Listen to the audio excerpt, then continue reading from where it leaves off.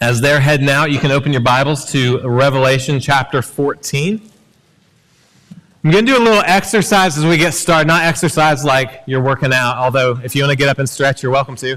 But an exercise of this. I want you to think of three people in your life, three people who are near to you but far from God. They're near to you but far from God. They might be in your neighborhood, in your workplace, in your family, a sports team of your kid, whatever. Like, they're near to you, but they're far from God. And here's what I'm going to ask you to do. You can write those names on a piece of paper, or you can text them to maybe someone in your community group or D group, or write them in like your notes or whatever. Send yourself an email. I'm going to ask you to do that right now. Like, don't just stare at me. Look down and do that. I want you to write it down. Three people, names of three people in your life. We're going to come back to this, but write those three names down. We're going to hold those, and we'll come back to them in the message as we go. Several years ago, I was meeting the Rancho 3M team who had already gone to the orphanage there in Mexico, and I had to go down a day late. I was in the Charleston airport awaiting the flight and had my earbuds in, was doing some work, was just kind of into the doing work that I needed to do at the time. And I was sitting by my gate, and the gate said that it was a flight to Nashville, and then it was going to, I guess the next flight was going to Dallas. And I knew I was on the Dallas flight, so I was like, okay, the Nashville flight needs to go out, and then the Dallas flight. So I'm just going to wait, kind of keep working there in the airport. I'd never heard of flights that like stopped at one place and then continued on. Maybe you guys had heard of that, but up to that point in my life, I had never heard that. So I lost track of time, but remember hearing over the loudspeaker, like through the earbuds, when you have your earbuds on, but you hear something else. They were calling a passenger for the Nashville flight named Michael Seaver. And I was like, what are the chances of somebody being named Michael Seaver? My name's Michael Seaver, very different. And I looked around and it was like, yeah, that's interesting. So I just kept working and moved on. I just feel like such an idiot.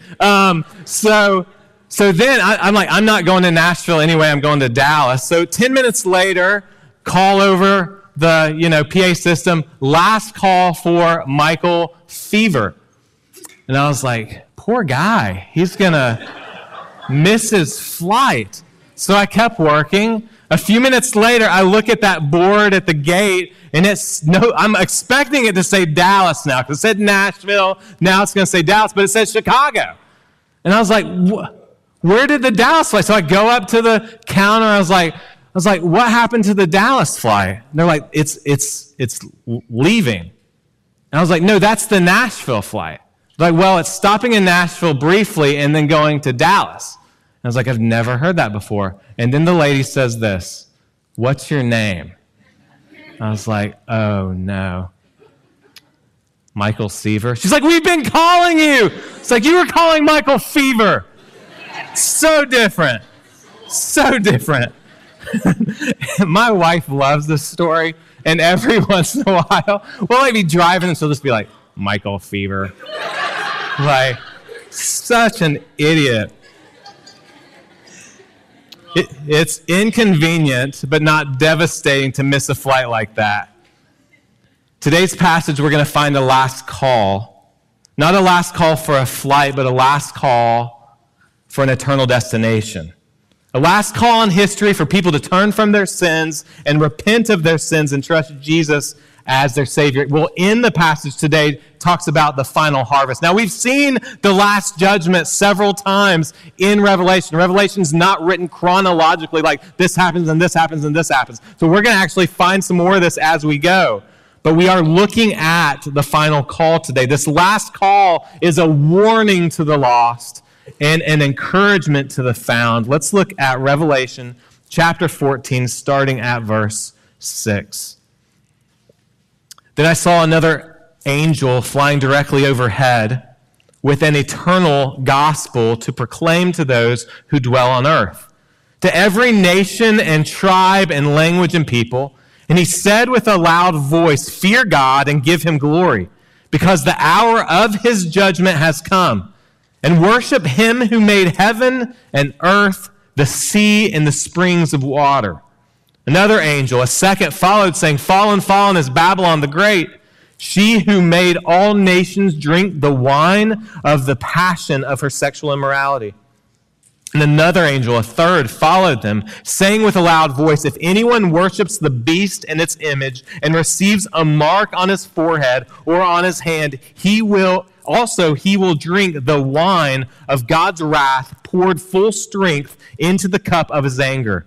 And he will be tormented with fire and sulfur in the presence of the holy angels and in the presence of the Lamb. And the smoke of their torment goes up forever and ever, and they have no rest, day or night. These worshipers of the beast and its image, whoever receives the mark of its name." Here's a call for the endurance of the saints, those who keep the commandment of God and their faith in Jesus. And I heard a voice from heaven saying, "Write this, blessed are the dead who die in the Lord from now on. Blessed indeed, says the Spirit, that they may rest from their labors, for their deeds follow them." May the Lord bless the reading and preaching of his word. Point number 1 today, we see 3 messages to humanity. In verses 6 through 11, we see these angels calling out to humanity. The first angel does this. It's a call of hope to those who flee God. To God. A call of hope for those who flee to God. We must note that this call is to those aligned with the dragon. This angel has the eternal gospel, and he's proclaiming the gospel. And who is he proclaiming to? Look what it says. Every nation and tribe and language and people. So this is not just a gospel for some people groups or some countries. This is not just an American gospel or an Asian gospel or an African gospel. This is the gospel of the kingdom for all peoples. Sometimes people say that all religions lead to the same destination. You'll see the bumper sticker talking about coexist. So Hindus for in India, or Muslims in Pakistan, or Buddhists in Tibet, they're all just kind of different ways to go to the same destination. That is strongly disagreed upon by this text. There's one gospel for all peoples. For the remote tribe in Namibia or the massive city in China, there's one gospel, and this text calls it the eternal gospel. This angel proclaims this eternal gospel. All people are held accountable to respond to it. And notice the content of the gospel, verse 7. Fear God and give him glory, because the hour of his judgment has come. And worship him who made heaven and earth and sea and springs of water. This is not a truncated gospel. We love the gospel here at Risen Hope Church, but we don't want to just have a small view of the gospel. We want to have a big understanding of all the implications of the gospel. So sometimes we truncate the gospel, the 5 fingers, Christ died for our sins, which is the gospel. It's a narrow view. This is a fuller view of understanding of the eternal gospel. Fear God.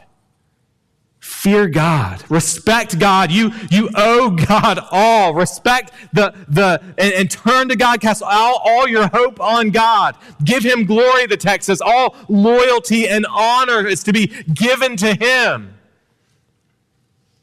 That loyalty you gave to the dragon and the beast, that honor you gave in worship needs to be given to God. Flee from your idolatry. Worship him. He created everything. Notice the emphasis of this eternal gospel coming from this angel here in the text. It is speaking a lot on God's justice. For if you just think about gospel and just the love of Jesus without the justice of Jesus, you aren't going to know what to do with this passage. Because this passage has a lot of justice coming.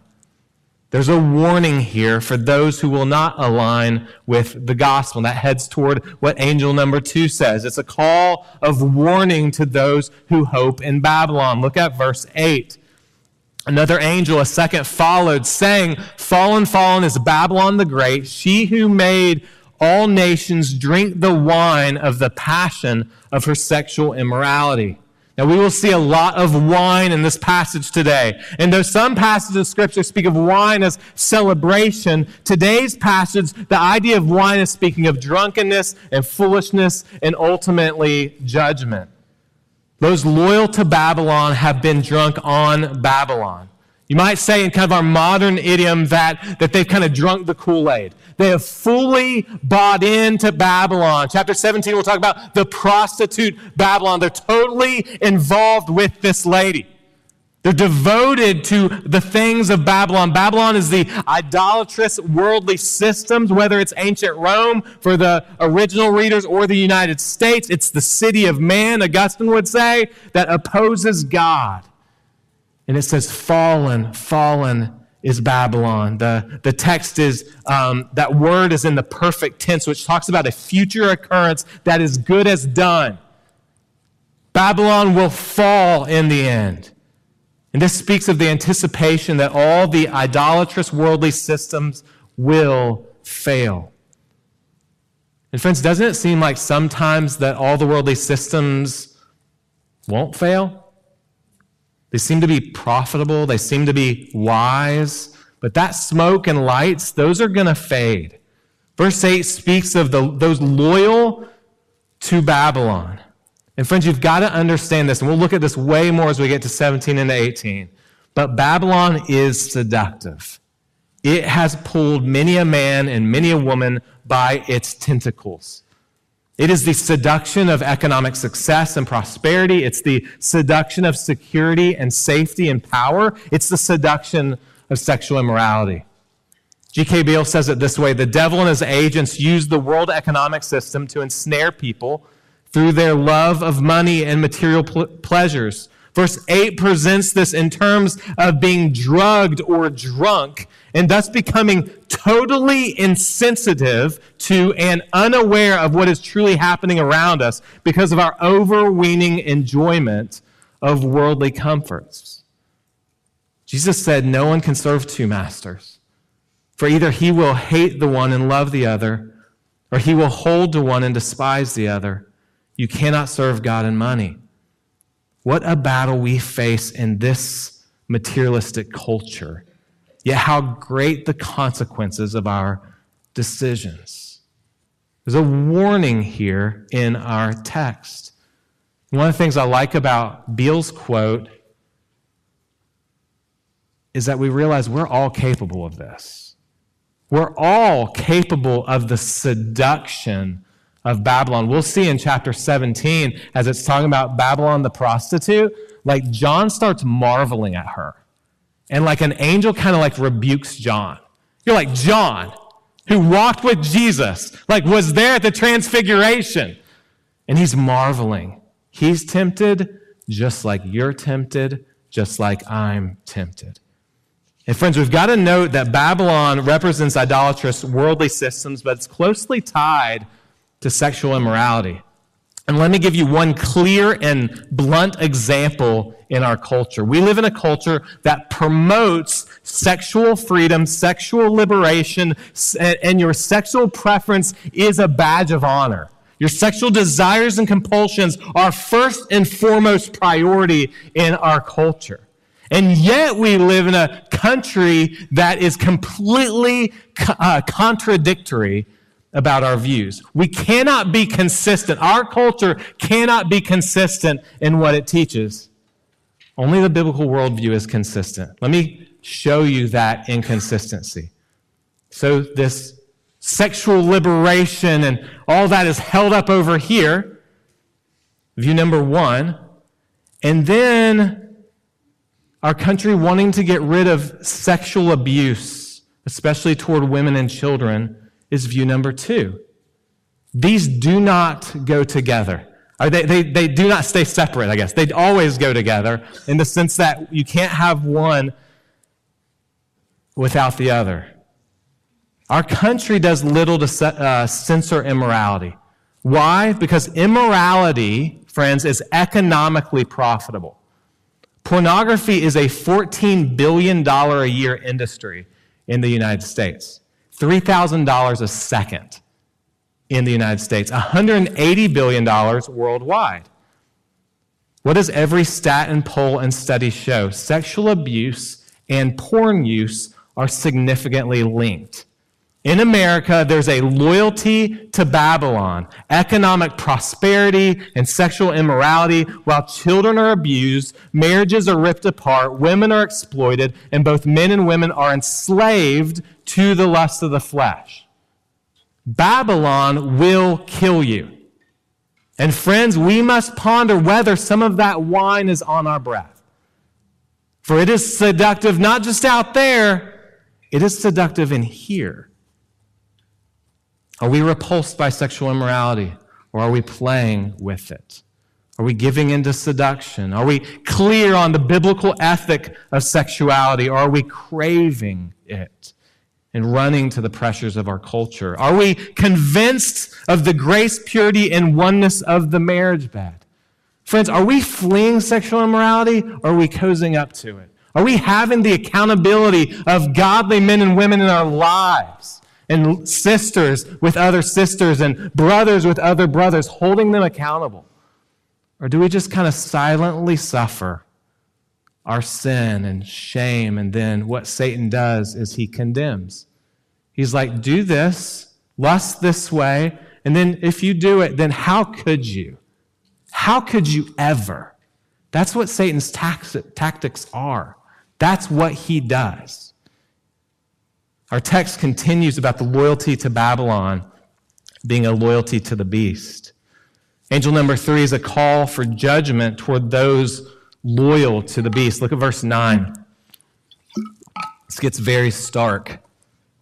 And another angel, a third, followed them, saying with a loud voice, if anyone worships the beast and its image and receives the mark on his forehead or on his hand, he also will drink the wine of God's wrath, poured full strength into the cup of his anger. He will be tormented with fire and sulfur in the presence of the holy angels and in the presence of the Lamb. And the smoke of their torment goes up forever and ever, and they have no rest day or night. These worshipers of the beast and its image who receive the mark of its name will also drink the wine of God's wrath. It's as if God's saying, you want some wine? I'll give you some wine. G.K. Beale notes that God's wine is actually better than Babylon. Babylon's wine only affects them temporarily. God's wine lasts forever. And notice this, friends. Who is around when the wine of God's wrath is being poured out on those worshiping the beast? Look at the second part of the verse 10. He, the unbeliever, will be tormented with fire and sulfur in the presence of the holy angels and in the presence of the Lamb. Jesus is there. Jesus the Lamb is overseeing the wrath being poured out. Does that surprise you? This isn't your Sunday school flannel board Jesus that's just smiling and wearing the robe, has the long hair. Thought only of loving and never of justice, only nice, no anger. Dorothy Sayers warns us, do not declaw the Lion of Judah. He is no house pet. This is the biblical Jesus. He is present as his wrath is poured out. He did not die for these people. He did not take God's wrath for these people. They are having the wrath of Jesus poured out on them. They did not trust the Lamb to cover their sin. So here's the question. Is that the Jesus that you think about?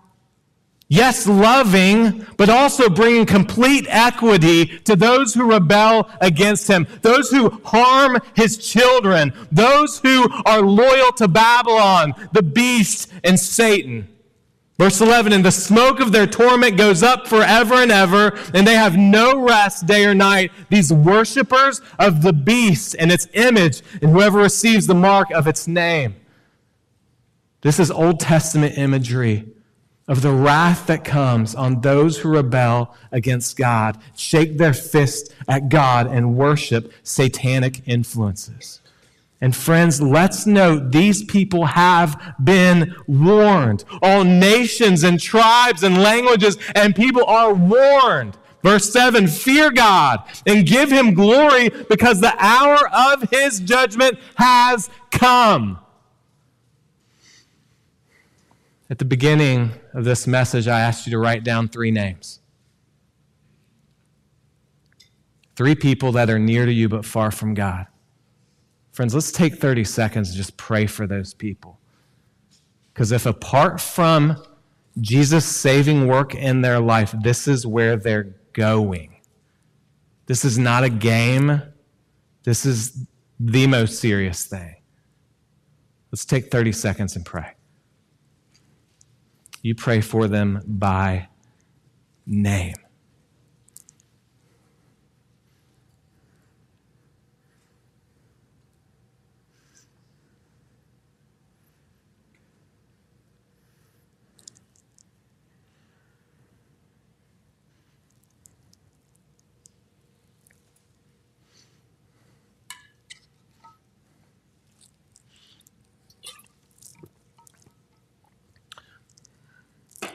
Verse 12, the audience shifts.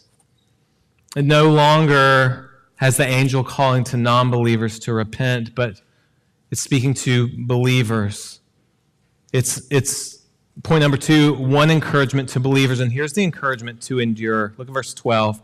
Here's the call for endurance of the saints, those who keep the commandments of God and their faith in Jesus. And we've seen this theme. We've hit this a lot of patient endurance in the book of Revelation. Those living through the great tribulation must endure. In chapters 1 through 3, there's several of the 7 churches that are commended for their patient endurance. In Revelation chapter 2, verse 10, the church of Smyrna is called to be faithful unto death. In chapter 6, as the saints are under the altar praying, how long, O Lord? It says, until the number of their fellow servants and their brothers should be complete, who were to be killed as they themselves had been. Wait a little longer. Chapter 7, John is asked, who are these in the white robes around the throne? Those who have gone into the great tribulation. They've come out of the great tribulation. Revelation chapter 12, verse 11. These are the people who loved not their lives unto death. Revelation 13, the second part of 13:10. Here is a call for endurance and faith of the saints. So Revelation 14, verse 12 that we're looking at today, when it says, here's the call for endurance of the saints, those who keep the commandment of God and their faith in Jesus. This is not an aberration. This is not unusual in the book of Revelation. This is a major theme in the book of Revelation. Saints, we are to endure. We must endure. The gospel is preached, fear God and worship him, but realize that the worldly systems of Babylon will seduce you. The evil ones will come against you. They are battling against you, and you have to endure.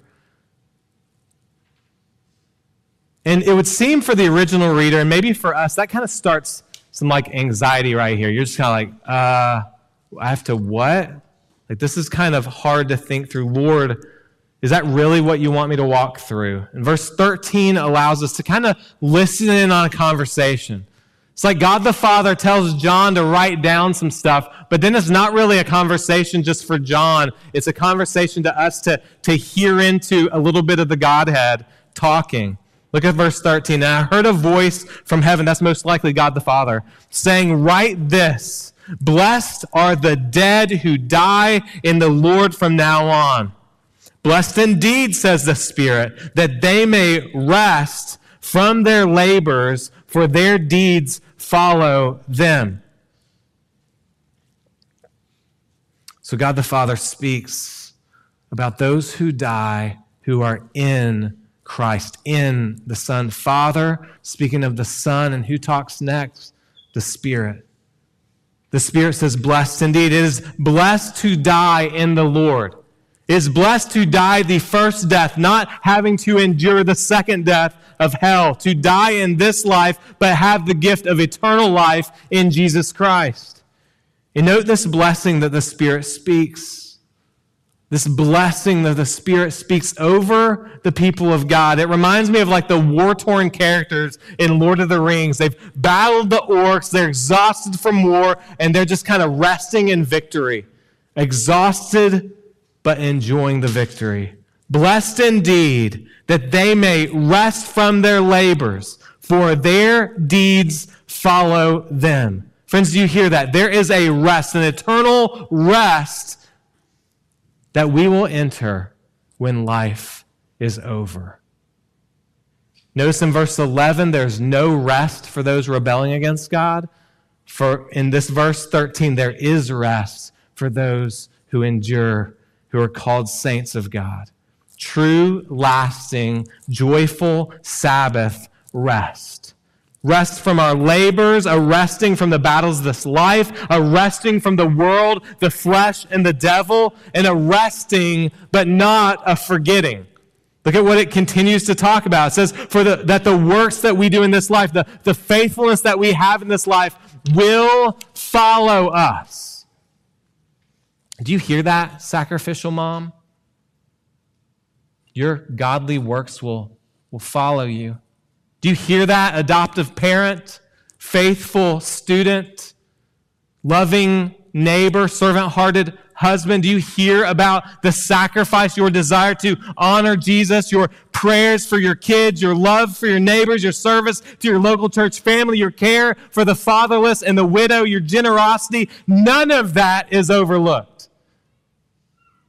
It does not earn you heaven. Jesus does that, but it follows you to heaven. It's storing up treasure in heavens. Friends, you may be exhausted, but do you hear this verse? It says that God sees you. God sees your toil and striving and serving and laying down your life for others. God sees you. I was writing a card to a lady in this church recently, and I just pray before I'm writing a card, like, Lord, what do you want me to say to her? And that was the phrase, God sees her. God sees her. She's here, she's smiling and interacting with people. She has like 100 kids pulling on her. Not really 100. Her husband has to be gone for work oftentimes. Ma'am, God sees you. A few weeks ago when Jeff Vanderselt was here sharing, we just encouraged him for running into the fire of the Mars Hill situation. And he's just in tears. I talked to him on the phone later, or on a Zoom call later. And behind him on a bookshelf is that little helmet that we gave him. And he just recounted of talking to other people. And the thing that God kind of spoke to his heart, but what he's told others is God sees me. When I didn't think other people saw me, God sees me. Hebrews 10:16. For God is not unjust, so as to overlook your work and the love that you have shown for his name in serving the saints as you still do. Friends, when we understand that God sees us, it helps us in the enduring. It helps us to know the prize set before me. It helps us to go hard after the Lord, even when we are exhausted. God is for us, and God is with us. Our passage then transitions to the final judgment, the last call that happens, and this is harvest time. This is harvest time. Look at verse 14. Then I looked, and behold, a white cloud, and seated on the cloud, one like a son of man. And a golden crown on his head, and a sharp sickle in his hand, and another angel came out of the temple, calling with a loud voice to him who sat on the cloud, put in your sickle, and reap, for the hour to reap has come, for the harvest of the earth is fully ripe. So he who sat on the cloud swung his sickle across the earth, and the earth was reaped. Verse 17. Then another angel came out of the temple in heaven, And he too had a sharp sickle, and another angel came out from the altar, the angel who has authority over the fire, and he called with a loud voice to the one who had the sharp sickle, "Put in your sickle and gather the clusters from the vine of the earth, for its grapes are ripe." So the angel swung his sickle across the earth and gathered the grape harvest of the earth and threw it into the great winepress of the wrath of God. And the winepress was trodden outside the city. The blood flowed from the winepress as high as a horse's bridle for 1,600 stadia. It seems like this passage either teaches of two harvests, one for believers and one for unbelievers, or a two-stage harvest for unbelievers. I lean toward the two harvests, hence my third point of two harvests, and I'm happy to explain the rationale of that if you want to talk offline. Now we find in this text that the harvest of earth is ripe. It is what we would call the end of the age. Genesis 15, Daniel 8, 1 Thessalonians 2 all speak of the idea of, quote, sins of humanity reaching their full measure. Like it's filled up, the iniquities against God, it's tip-top, it's happening. There's a full stop here. The rebellion against the Creator will stop at this point on earth. The harvest of wheat and the harvest of grapes, they're both ripe. And so in verse 14, we find one like a son of man in charge of the first harvest. We've seen that language throughout the New Testament. That's the Daniel 7 Messiah showing up. This is Jesus, the king with a crown on his head, fulfilling all the Old Testament prophecies. Jesus is reaping the believers to himself. The gospel speaks repeatedly of the harvest of people. We see that as John the Baptist speaks in Luke chapter 3, verse 17, talks about the Christ winnowing fork is in his hand to clear the threshing floor, to gather the wheat into his barn, but the chaff he will burn with unquenchable fire. And then a really important passage in the Gospels to understand this Revelation passage is Matthew chapter 13. Jesus will tell a parable, and then like many parables, and many of us, the disciples are like, what the heck did that mean? So that's what we kind of see in this passage. So chapter 13, verse 24, he put another parable before them, saying, the kingdom of heaven may be compared to a man who sowed good seed in his field.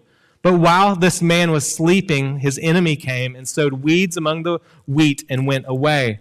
So when the plants came up and bore grain, then the weeds appeared also. And the servants of the master of the house came and said, Master, did you not sow good seed in your field? How then does it have weeds? And he said to them, an enemy has done this.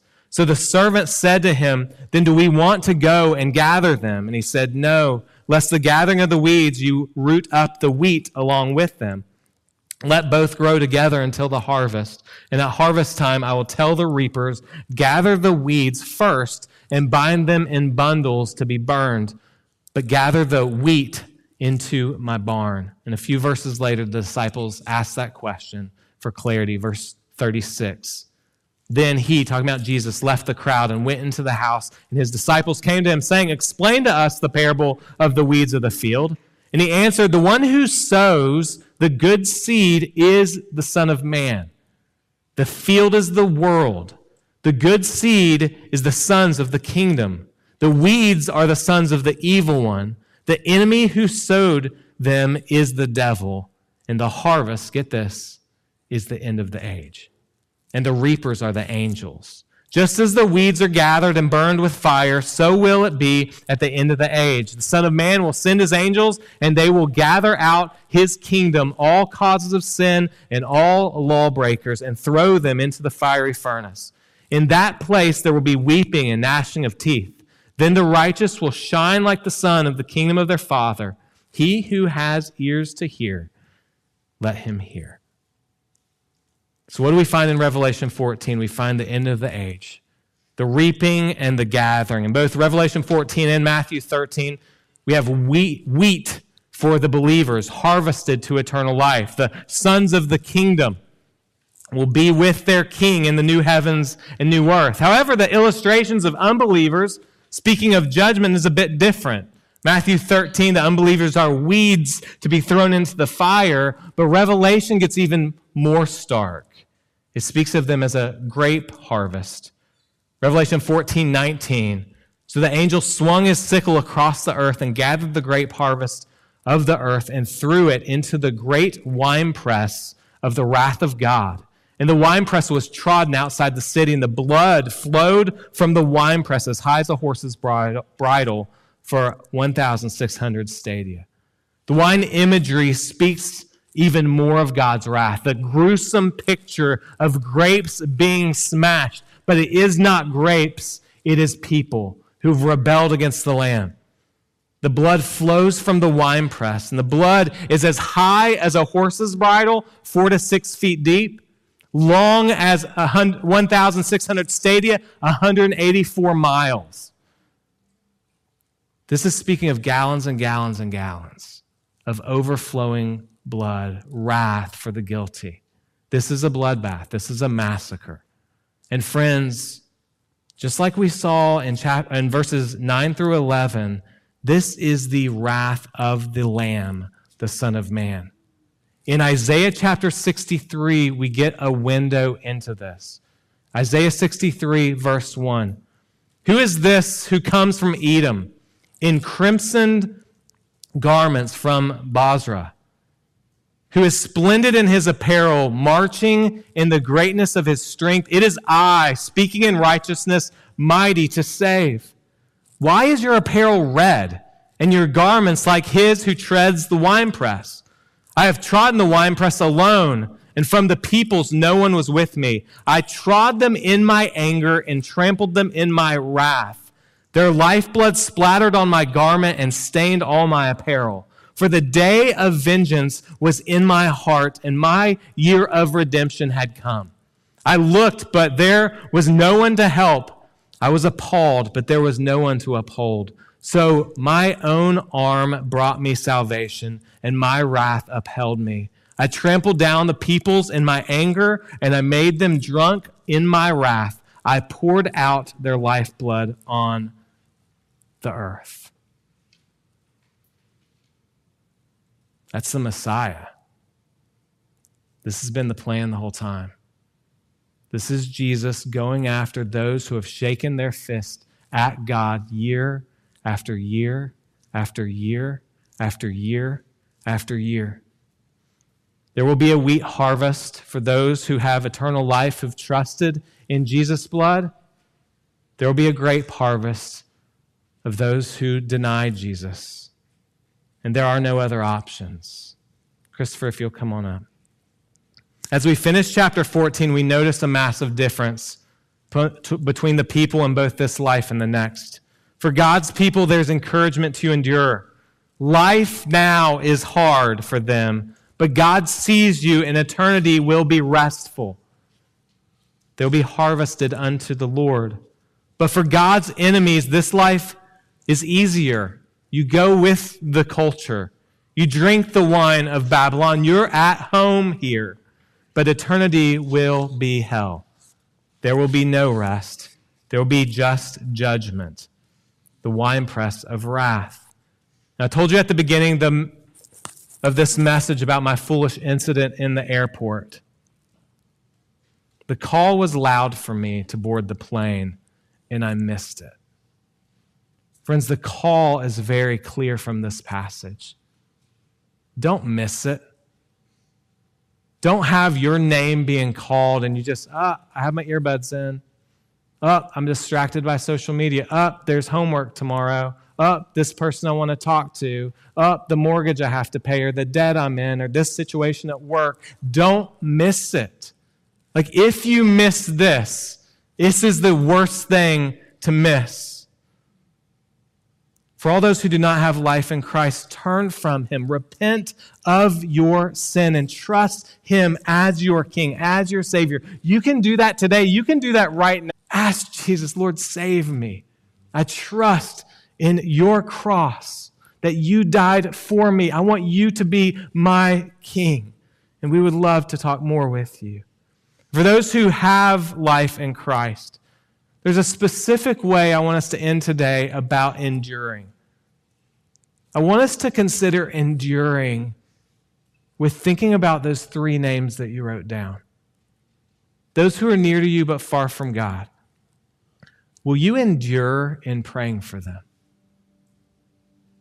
Will you endure the possible awkward, embarrassing conversation of knowing that they're currently headed to wrath and judgment?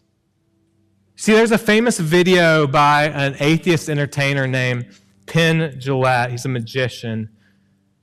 In this video, he's talking to the camera. He recounts this show he had. I think he's in Vegas or somewhere. This show where this guy came up to him afterwards and tried to share the gospel. Here's an atheist guy explaining a guy came to him to share the gospel. And he actually said he was grateful that the guy was willing to talk to him after the show and talk to him about Jesus. And here's what he said.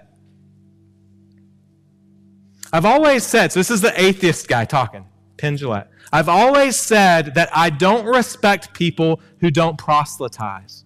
I don't respect them at all.